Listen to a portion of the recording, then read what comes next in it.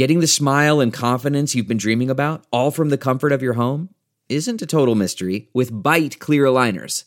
Just don't be surprised if all your friends start asking, "What's your secret?"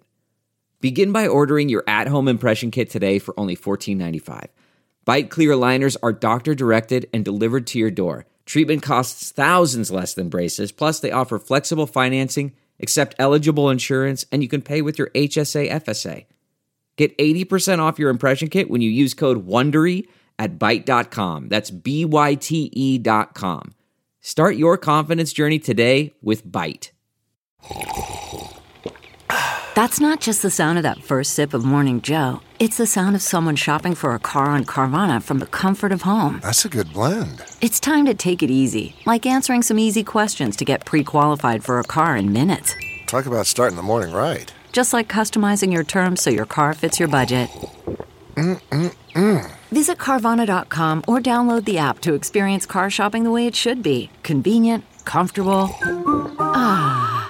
Delve into the shadows of the mind with Sleeping Dogs, a gripping murder mystery starring Academy Award winner Russell Crowe. Now available on digital.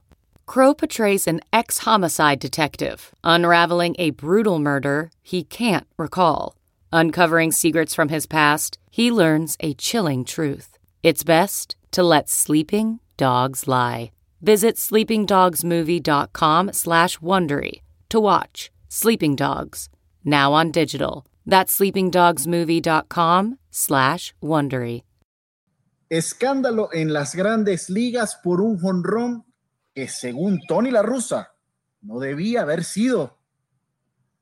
Y lo que vamos a ver si sí es o no es si sí es el año del Cruz Azul. Arrancaron las semifinales.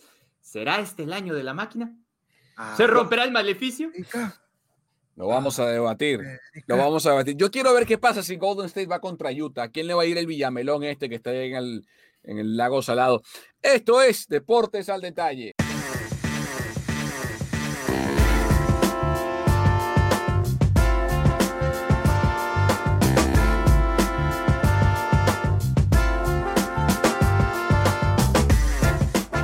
Buenos días, buenas tardes o buenas noches, dependiendo de la parte del mundo donde se encuentren. Bienvenidos a Deportes al Detalle Podcast. Carlos Justis, Pedro Andrade y quien les habla, Carlos Mauricio Ramírez. Semana 33 de nuestro podcast. Hermanos, ¿cómo están? Preocupado por ti. No sé cómo te sientas después de haberte quedado en el camino. Bueno, igual que tú con Pumas. Pero yo ya lo sabía.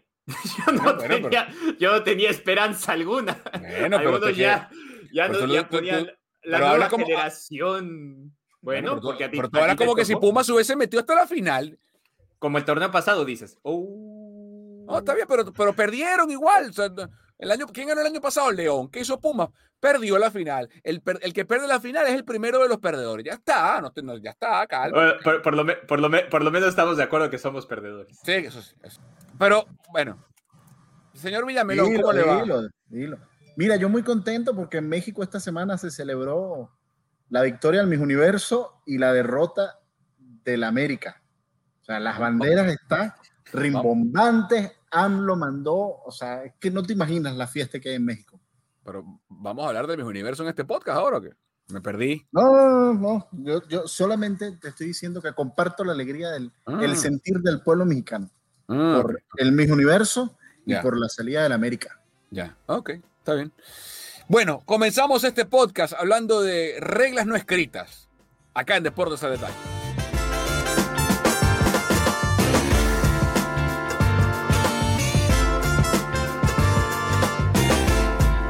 Si algo es una regla, no está escrita, no es regla.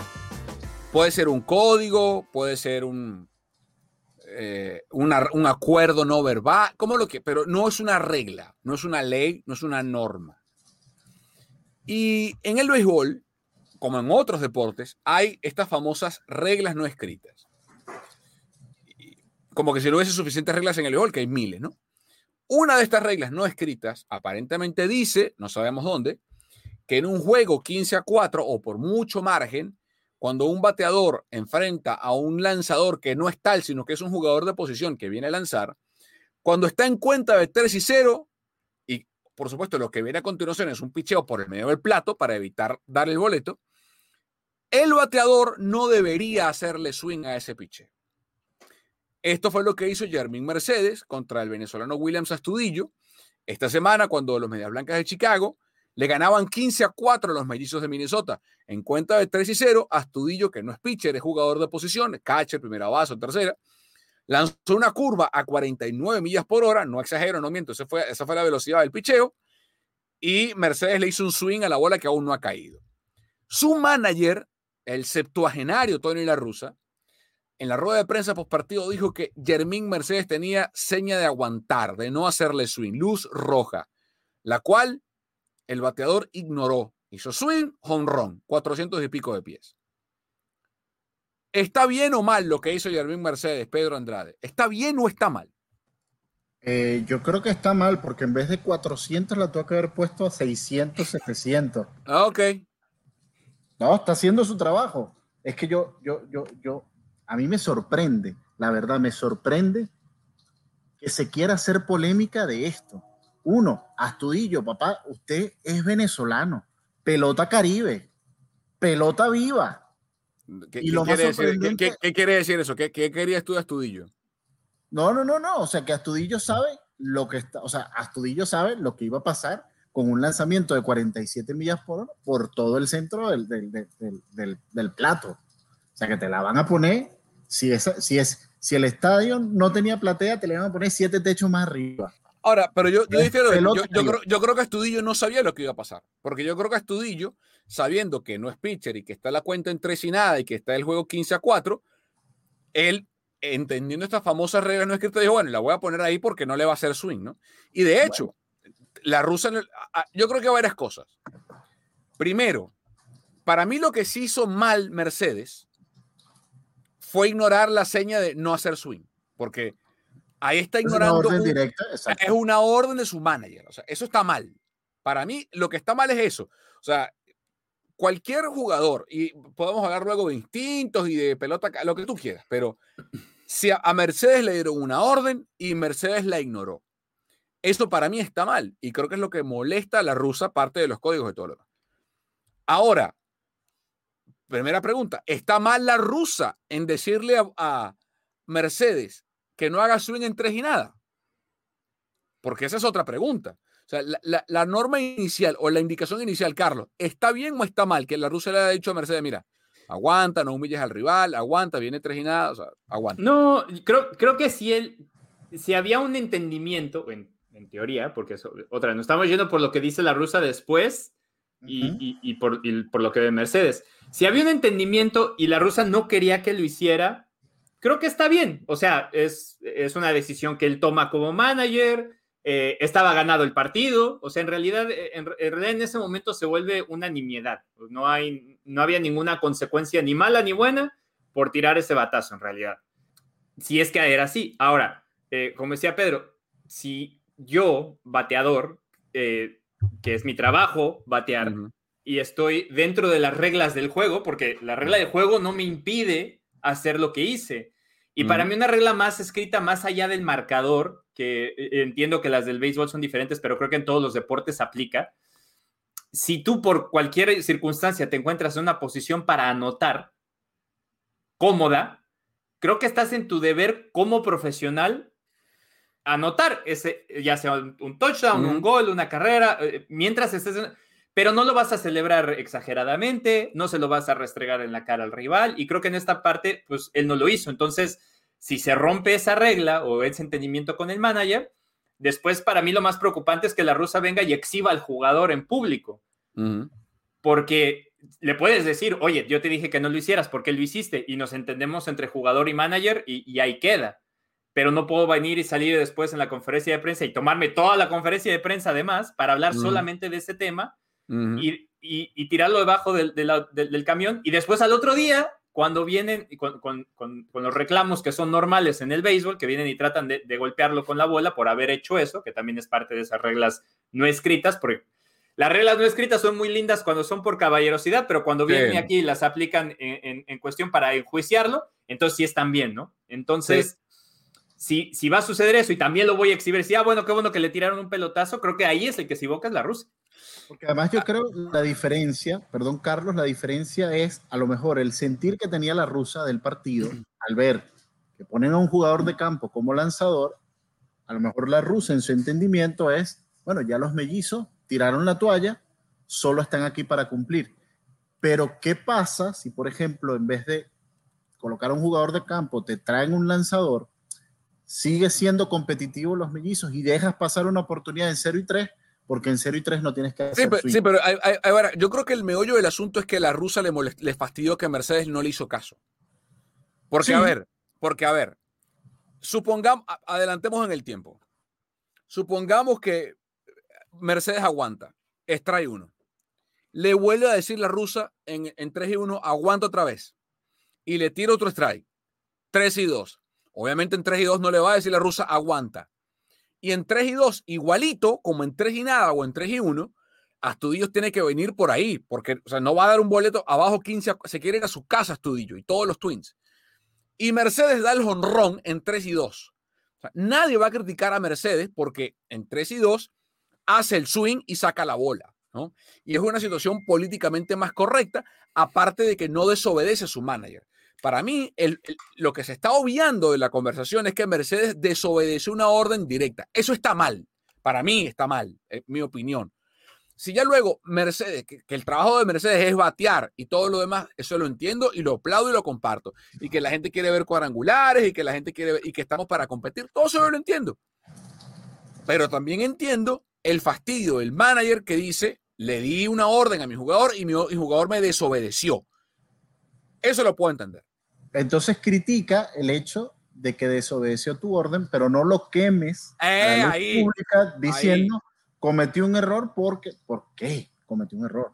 Cometió un error porque me desobedeció a mí, listo. Claro, pero, la rusa, y es el riesgo de estos managers que todavía, que viven en otra era de béisbol, que se llevan por otros códigos, que se llevan por otros lineamientos, y era el riesgo que iba a tomar y que está tomando los Medias Blancas de Chicago al poner a un manager septuagenario respetado Hall de la Fama como la rusa, pero que es de otra época, es de otra era. Pero para mí lo más grave de todo el asunto no es que Mercedes se comió la luz, que desobedeció al manager. Eso no es lo más grave para mí de todo el asunto. Para mí lo más grave es que, lo dijo Carlos, que al día siguiente, como era previsible en estos benditos códigos no escritos del béisbol, Mercedes viene a batear en el 7º inning, el pitcher que está en el montículo intenta golpearlo y lo falla, la apunta a la pierna, apunta debajo de la cintura y lo falla, termina lanzando detrás de Mercedes, el umpire, el chief umpire y los otros referees se reúnen y deciden expulsarlo, y que en la conferencia de prensa post partido la rusa dice, no, yo creo que los Twins manejaron bien la situación, no vi nada sospechoso, no fue que le lanzaron a la cabeza o algo por el estilo, yo creo que lo manejaron bien, ¿no? Ahí la rusa demuestra una vez más que es un manager caduco en cuanto a la forma de ver el juego, al menos en cuanto a las famosas reglas no escritas. Porque si algo está claro es que por muy pitcher de grandes ligas que sea un lanzador, y para muestra ese picheo, intentó golpear a Mercedes y no pudo. Es decir, no tuvo control del picheo.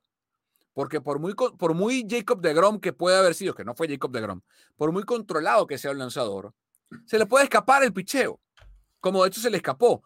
Como pasó esta semana, el mismo día, en el juego de los Mets, que por un accidente le dan un bolazo en la cara a Kevin Pillar y por poco le desgracian la vida.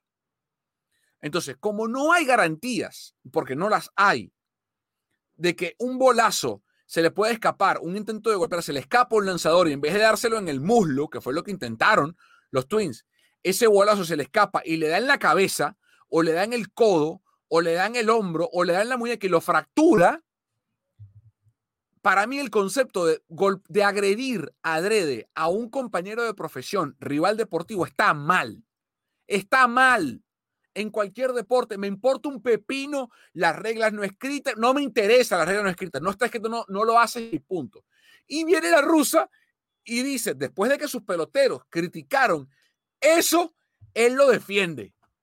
Y a mí un ejemplo claro de cómo es esta situación, creo que lo puso Evan Longoria hoy en sus cuentas de redes sociales.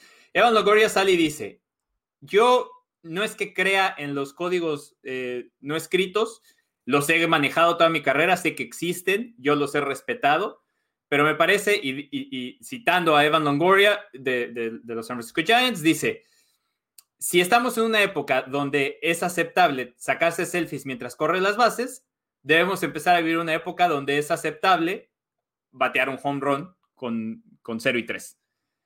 Y creo que por ahí va. O sea, esto de las reglas no escritas, digo, siempre las usa uno a su conveniencia, ¿no? O sea, en este caso, viene la rusa y defiende una regla no escrita que es completamente ajena al juego y que además puede tener consecuencias malas para el equipo, para los jugadores, y está muy molesto por una que en realidad no afecta absolutamente nada a nadie, porque el partido estaba casi decidido, era una sola carrera, porque además no solo voló esa bola, la voló en solitario, no había nadie en base, no, o sea, era una carrera más que no hacía ninguna diferencia. Entonces, sí creo que a la hora de ir a medir estas reglas no escritas del juego, pues tienes que enfocarte en lo que sea más peligroso primero que en lo que realmente no afecta al juego. Además, lamentablemente, ¿qué hubiese pasado, como decía Carlos Mauricio, si la pelota le hubiese dado? ¿Qué hubiese salido a decir Tony La Russa? Entonces, ahí sí me hubiese gustado saber cuál era su pensamiento. ¿Te imaginas? Bueno, sí, le pegaron y le fracturaron el tabique, pero yo lo entiendo porque es una regla de caballerosidad por lo que pasó la noche anterior. O sea, imagínate. La rusa habla y dice que él no vio nada sospechoso, que no le lanzaron a la cabeza. Bueno, si es lanzarle a la cabeza no es sospechoso, es criminal. No es sospechoso.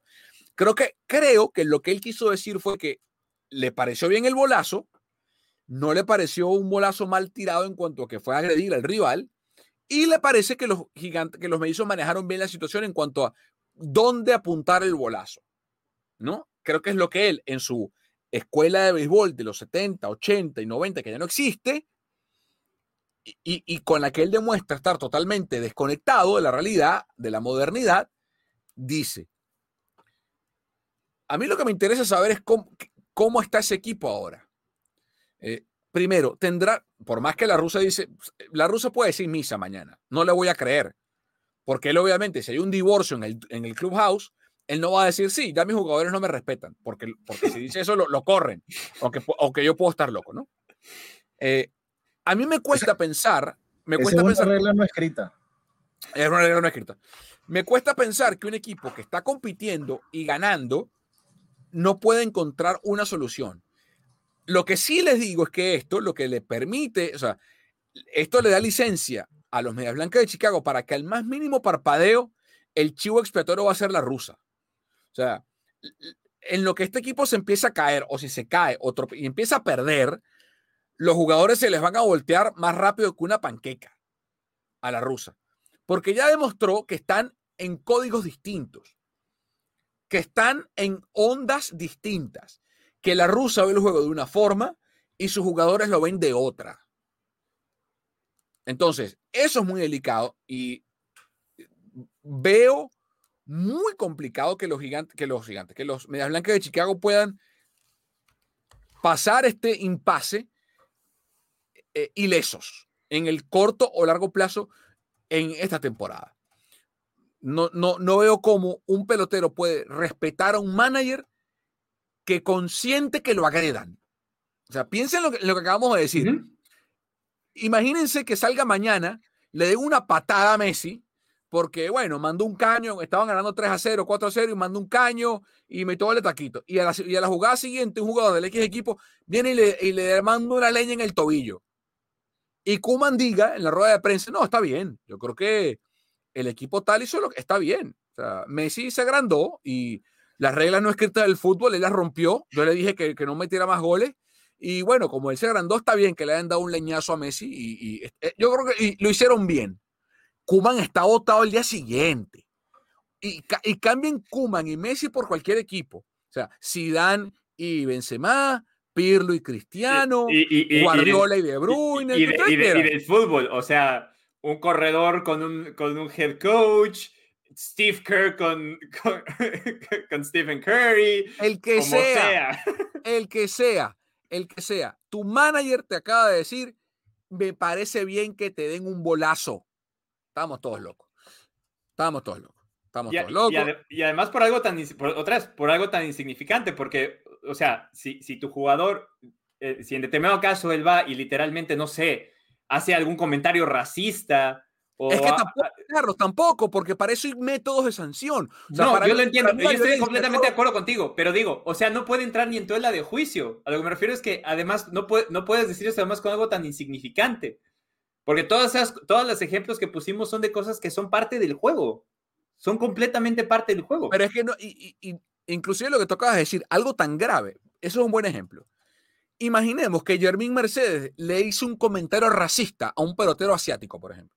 La violencia, para mí, en ese caso, y luego viene el pitcher y le da un bolazo. ¡No! O sea, hay formas civilizadas de solucionar eso. Una suspensión, lo despiden del equipo, lo cortan, lo multan. O sea, un bolazo. No.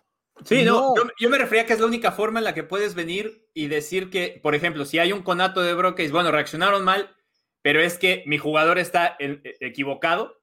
Sería la única forma en la que podrías entrar en esa discusión. Es la única forma en la que te podrías, en teoría, exhibir a tu jugador, pero no lo estás exhibiendo. Y yo voy más allá. Para mí el pelotazo, y esto lo he dicho toda la vida, el bolazo, para mí, es la forma de retaliación más cobarde que hay en el deporte. De todas las que hay. Y voy a explicar. En hockey es perfecto. Tú me dijiste tal cosa, yo te dije tal, nos quitamos los guantes y nos damos a trompada. A mí no me gusta, porque a mí no me gusta la violencia. Pero están en un nivel equitativo. Además, y violencia supervisada, además. Porque están los otros ahí. Ajá, pero además tiene reglas, porque no te puedes caer. O sea, exacto. Sí. No hay reglas no escritas, o sea, está reglamentado. Sí, está reglamentado. Cuando alguien se cae, se para la pelea. De nuevo, a mí no me gusta, porque a mí no me gusta la violencia. Pero eso es una forma de retaliación controlada y equitativa, ¿no? ¿Dónde está la equidad en un pelotazo? O sea, ¿qué hizo? O sea, lo que le hizo Mercedes a Astudillo es equivalente a lo que le quisieron hacer a él después. O sea, Astudillo, Mercedes le pegó a alguien. No. ¿Le dio un batazo a alguien? No. Y a él vienen y le dan un bolazo o le quieren a 90,000 millas por hora en cualquier... O sea, ¿cómo está bien eso? Por un supuesto pacto de caballerosidad deportiva. Ajá, porque además no están ni rompiendo las reglas. Exacto. O sea, que además me vale. Nada. Como dice el famoso dicho, esto no se acaba hasta que se acaba, hasta el lado 27. Listo. Nada. Y además, Carlos... Nada. Además, Carlos lo dice muy bien, porque el problema además es que las pelotas de béisbol son casi un arma, y el que la tira es como si tuviera un arma en la mano. Sin ir muy lejos, lo que le pasó a Pilar esta semana, o sea, fractura de no sé cuántas fracturas en la nariz, etcétera, por el bolazo infortunado, porque ese sí fue le fracturaron la vida a Kevin Pilar. O sea, casi 97 millas, o sea. Fue un accidente. Y ese fue un accidente. El otro va intencional. Y no le dieron, porque, y es a lo que voy. Y el que no le dieran no es porque no tuvo control, sino porque quiso lanzar con muchísima más fuerza, que obviamente hace que la bola no llegara a donde es a lo que voy, Pedro, es a lo que voy. Que no le haya pegado es el mejor ejemplo de que un pitcher, por más que intente pegarle a un pelotero y le apunte a una zona grande, porque no es que Yermín Mercedes mide 5, o sea, no es que José Altuve que mide 5'5", 5'4", el tipo está grande, y con todo eso le apuntó al muslo y lo falló. O sea, lo falló. Un tipo que vive de apuntar con la pelota, lo falló. A un espacio de este tamaño, además. Lo falló. Le apuntó al muslo y lo falló. Que le peguen la cadera, las costillas, o sea... No, la rodilla, o sea... Mal, todo mal. Sí. Todo mal. Y tenemos otro debate que se puede lanzar, que nos podemos lanzar una hora, que es el tema de los bat flips, que ese es otro debate. Yo desde que leí una pieza muy buena, por cierto, en nuestros colegas de ESPN, que el shock cultural cuando llegaron a Corea y vieron que en Corea es parte del arte del béisbol. O sea, el cuadrangular va seguido por un bat flip y el chiste es ver quién lo hace más creativo. Es parte de la cultura y todo se celebra. Y entonces cuando llegan y dice, me hizo cambiar, o sea, ese paso por el béisbol coreano me hizo ver que es una regla escrita. Pero es que es parte, Carlos, es parte de lo que el béisbol tiene que, pienso yo, revisar a la hora de modificar su producto. Porque ahora resulta que en el béisbol es el único deporte, aparte donde está al revés. La retaliación desmedida está bien, la celebración está mal. Estamos todos locos. O sea, yo no te estoy diciendo que a mí no me gusta, o sea, no quisiera que el bateador diera un jonrón y se quitara la camisa, y hiciera, ¿sabes? Además, se tocara los genitales o hiciera un gesto obsceno. No. Además, yo le decía a Pedro que uno como aficionado, ¿no? Paga su boleto para ir a ver un espectáculo deportivo. Y si me van a decir que en la octava entrada, bueno, en la novena entrada, cuando hay todavía una posibilidad de ver algo, ya no va a pasar nada, pues entonces agarro mis cosas y me voy. Pero deja tú. Dime tú un deporte en el que celebrar esté mal. O sea, celebrar, la NFL lo intentó un rato y se dieron cuenta que era un desastre y lo quitaron. En ocasiones. Porque a la gente le gusta. En ocasiones el fútbol. En ocasiones. Sí, de Paul Aguilar no vas a estar hablando. Sí, no. No. Por favor. O sea, digo, en ocasiones el fútbol. Ocasiones. Porque también. Pero Pedro, o sea, estamos hablando. ¿Cuál es el equivalente al bat flip? O sea, ¿qué tiene de malo un bat flip? Explíquenme. Nada. No, y vamos a lo mismo. O sea, tienes el bat flip, pero también tienes el pitcher cuando poncha a un jugador. Está bien también, está perfecto también. ¿Por qué no lo va a celebrar? Yo recuerdo hace 2 años, porque fue uno de los éxitos del verano, cuando en la Copa Mundial Femenina de la FIFA en Francia, Estados Unidos viene y le gana 12-0 a Tailandia en el primer partido. Y entonces se le criticó mucho a la selección de Estados Unidos por celebrar los goles.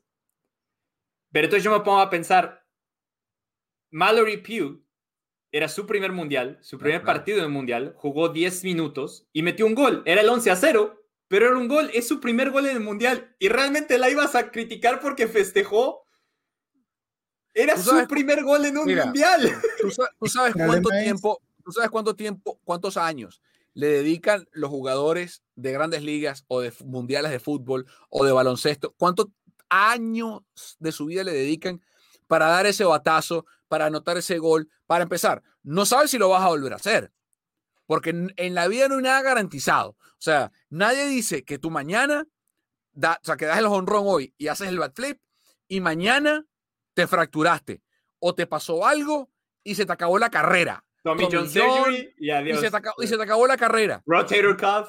Nadie te dice que tú metes el gol hoy y mañana te rompes el ligamento y se te acaba. O sea, nadie te lo dice. Entonces, ¿de qué estamos hablando, señores? ¿De qué estamos hablando? De nuevo, siempre y cuando la celebración no sea turbulenta, obscena, que yo no creo que un bat flip sea obsceno o turbulento. O sea, ya está. Con señas ofensivas. Eso no. Racismo, raza, etc. Eso no. Chévere. Pero del resto, es igual cuando en el fútbol ahora te sacan la tarjeta amarilla por levantarte la estamos locos. Bueno, dejamos de lado el béisbol, nos metemos en el fútbol para hablar de la Liga MX, porque las semifinales, están candentes.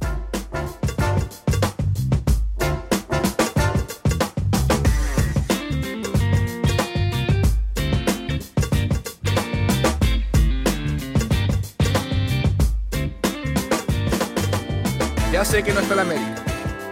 Ya sé que tampoco está Chivas. Y tampoco está Cholos. Y tampoco está Puma. Así que calma.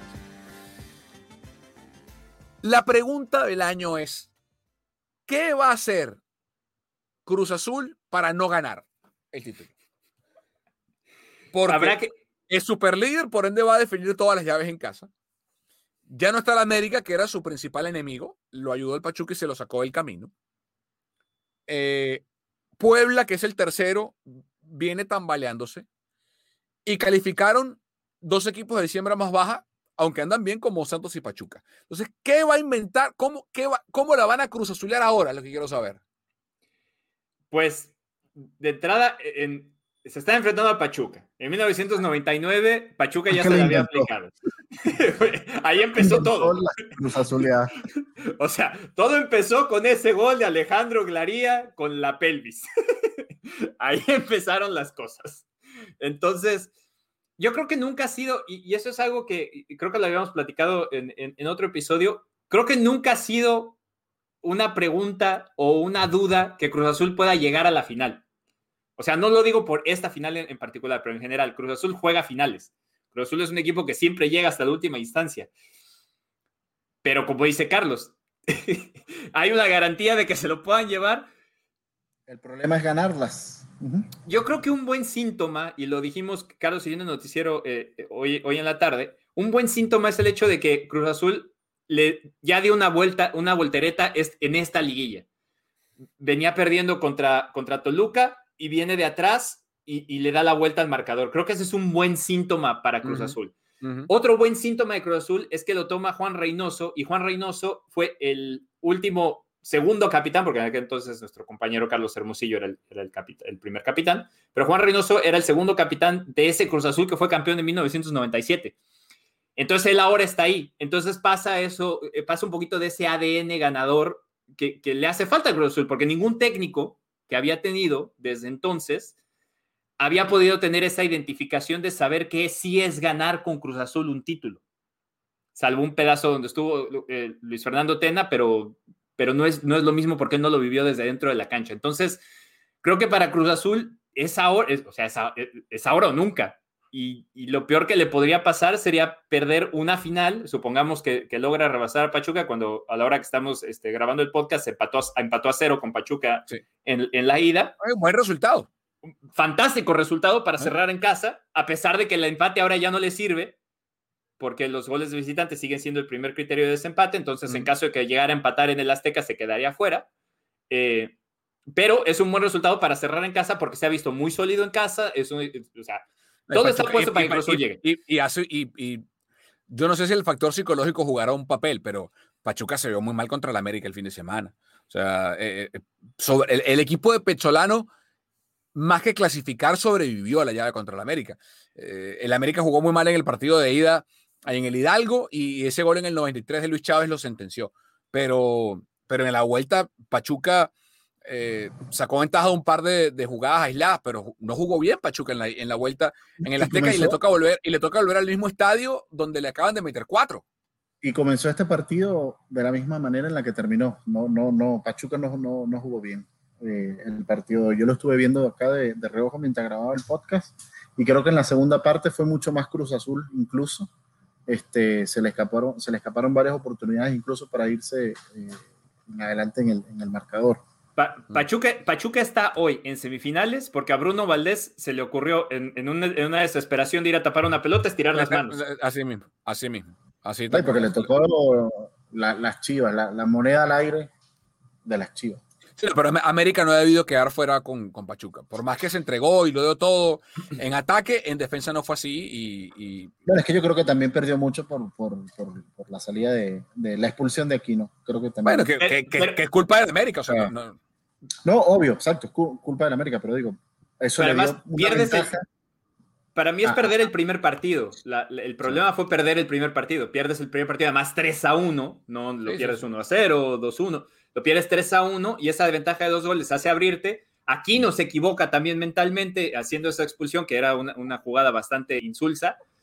Le quita ese equilibrio al equipo para la vuelta, y luego en la vuelta viene y se equivoca Bruno Valdés, y vienen y se equivocan en el principio del partido, y bueno, con eso acaban pagando, aunque el América jugó mucho mejor. Pero creo que si a Cruz Azul le alcanza, o sea, en ese momento para mí Cruz Azul tiene que estar en la final. Ya en la final para mí tiene que ganarla, Carlos. O sea, de los cuatro equipos que quedan, el mejor y por bastante es Cruz Azul. pero Sí, por bastante. Sí. El problema es que es lo mismo que les dije el año pasado, o el torneo pasado, cuando Pumas iba cayendo 4-0. O sea, no hay garantías. Y además es ida y vuelta. O sea, Cruz Azul puede tener un muy buen partido de ida y tener un partido horrible en la vuelta, o al revés. Entonces, tiene que llegar a la final. Para mí, tiene que ganarla por el momento en el que vive, y además, digo, tiene todos los ingredientes para hacerlo. Pero pues sigue siendo Cruz Azul y va a tener ese asterisco hasta que no la gane. Corona, Yotún, Domínguez, Aguilar y Aldrete, Rivero, Romo, Piojo Alvarado, Vaca, Paul Fernández y el Cabecita Rodríguez. Fue el 11 titular de Cruz Azul contra Pachuca, que salió con Ustari, Álvarez, Cabral, Murillo, Aguirre, Pardo, Sánchez, Chávez, Sosa, De La Rosa y Romario, el mejor nombre de todos en la primera división en México, Romario Ibarra. Yo creo que Cruz Azul va a estar en la final, y creo que va a estar en la final contra el equipo del hombre que debutó como entrenador en Venezuela con el Deportivo Anzoátegui y el argentino Nicolás Larcamón. Por más que Puebla viene mal, no viene mal, viene irregular, porque ganó el partido de regreso recién contra Atlas en el Cuauhtémoc. Le ganó al Atlas, entonces no sé exactamente cuánta vara viene, mientras que Santos tuvo que eliminar a un muy buen equipo de Monterrey, que aparentemente va a desprenderse de Funes Mori. Los reportes que llegan es que mandó a detener la naturalización mexicana Funes Mori porque tiene ofertas para irse a otro lado. Pero bueno, es otro tema.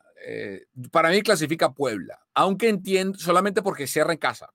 Entiendo el rival que representa Santos Laguna, que es tal vez la franquicia más subestimada en el deporte profesional en México, o al menos en el fútbol, porque en el poco tiempo, Carlos, lo que ha logrado el equipo de la comarca es formidable para ser un equipo tan joven, ¿no? La consistencia de Santos es formidable. A mí me invitaron el lunes los amigos de Mexican Soccer Show en inglés, y lo voy a decir aquí también. Para mí, Santos es por mucho la mejor franquicia que hay en el fútbol, o por la franquicia más ganadora que hay en el fútbol mexicano.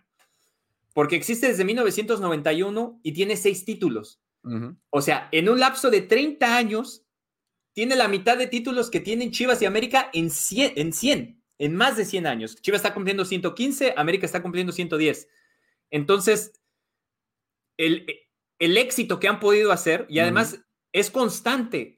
Santos se ha quedado fuera de la liguilla desde 1991, tal vez en 2-3 ocasiones, y ha llegado a títulos, por ejemplo, aquella vez que le ganó al Querétaro de Ronaldinho, cuando nadie lo esperaba, y ahora está en la misma situación, está en semifinal, siempre está en semifinales, está en cuartos de final. Es un equipo que produce muchísimos jugadores. Ahí está, en este caso, ahorita cerca está Arteaga, está Uriel Antuna, tiene extranjeros de calidad que siempre llegan y rinden. En este momento, Cabecita Rodríguez, que es la estrella de Cruz Azul, llegó primero para Santos. Julio Furch, Yanni Tavares, ha tenido Héctor Adomaitis, siempre ha tenido jugadores de gran calidad, extranjeros y nacionales. Pero Ludeña llegó primero. Sí, pero pasó por ahí. Pero después pasó por Santos, que de hecho fueron sus mejores años. Pero digo, hay jugadores que llegan directo a Santos. En este caso ahorita está Gorriarán, está Brian Lozano, que está lesionado, pero que había sido un gran jugador. Chucho Benítez, Darwin Quintero. O sea, la lista es interminable de las buenas contrataciones que hacen, que además llegan con bajo perfil, rinden mucho y después acaban yéndose a otros equipos más grandes o con mucho más presupuesto. Y Santos sigue siendo rentable, sigue teniendo las arcas siempre llenas. Ha cambiado de dueños 2 o 3 veces y se ha podido mantener. Tiene instalaciones de primer nivel. Es un placer trabajar con ellos como prensa. Para mí, Santos es por mucho el mejor equipo que hay en México en cuanto a trabajo se refiere, y los títulos creo que lo avalan, pero no tiene la popularidad que tienen los equipos con más arraigo. Todo eso para decir que clasifica a Puebla, ¿no? No. Santos lo gana en casa. Además, ahorita está con un Carlos Acevedo que creo que está en un gran nivel, que a mí me llama la atención que siga sin llamado a selección. Ojalá sea pronto, porque hay 4 porteros en selección y no llamaron a Carlos Acevedo, pero bueno. Creo que tiene una defensa muy sólida. Creo que se va a sacar un buen resultado en casa mañana, y eso le va a servir para aguantar la vuelta contra Puebla, que seguramente será bastante fuerte, y se mete a la final. Tu final es Cruz Azul Santos, la mía es Cruz Azul Puebla. Para Pedro es... Para mí va a ser Cruz Azul Santos. Y además el Santos Puebla va a ser un partido súper interesante porque Santos, el mejor tercer equipo jugando de local. Y Puebla, el tercer mejor equipo jugando de visitante. Bueno, aquí no hay normas escritas, aquí no hay reglas no escritas, mejor dicho, aquí todo está escrito en este podcast.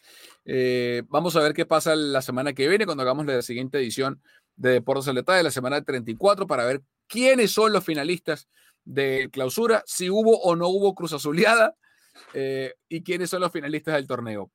Por lo pronto nos toca despedir, señores. Que tengan un feliz fin de semana, señor Yostes, señor Andrade, Villamelonazo, y nos vemos la semana que viene, ¿no? Así es, y además, bueno, este fin de semana los Quakes juegan contra el Sporting Kansas City, el equipo que los dejó fuera de los playoffs, entonces partido interesante. Y el lunes hay unas Chivas que sí llegaron a la final, no las Chivas del varonil, pero las Chivas femenil van a jugar la final, entonces podríamos tener campeón aquí en Telemundo. Bueno, ya que hablaste de eso, el Barça ganó la Champions. El Barça ganó la Champions. Femenino. Pero la ganó. Bueno, esto fue Deportes al Detalle.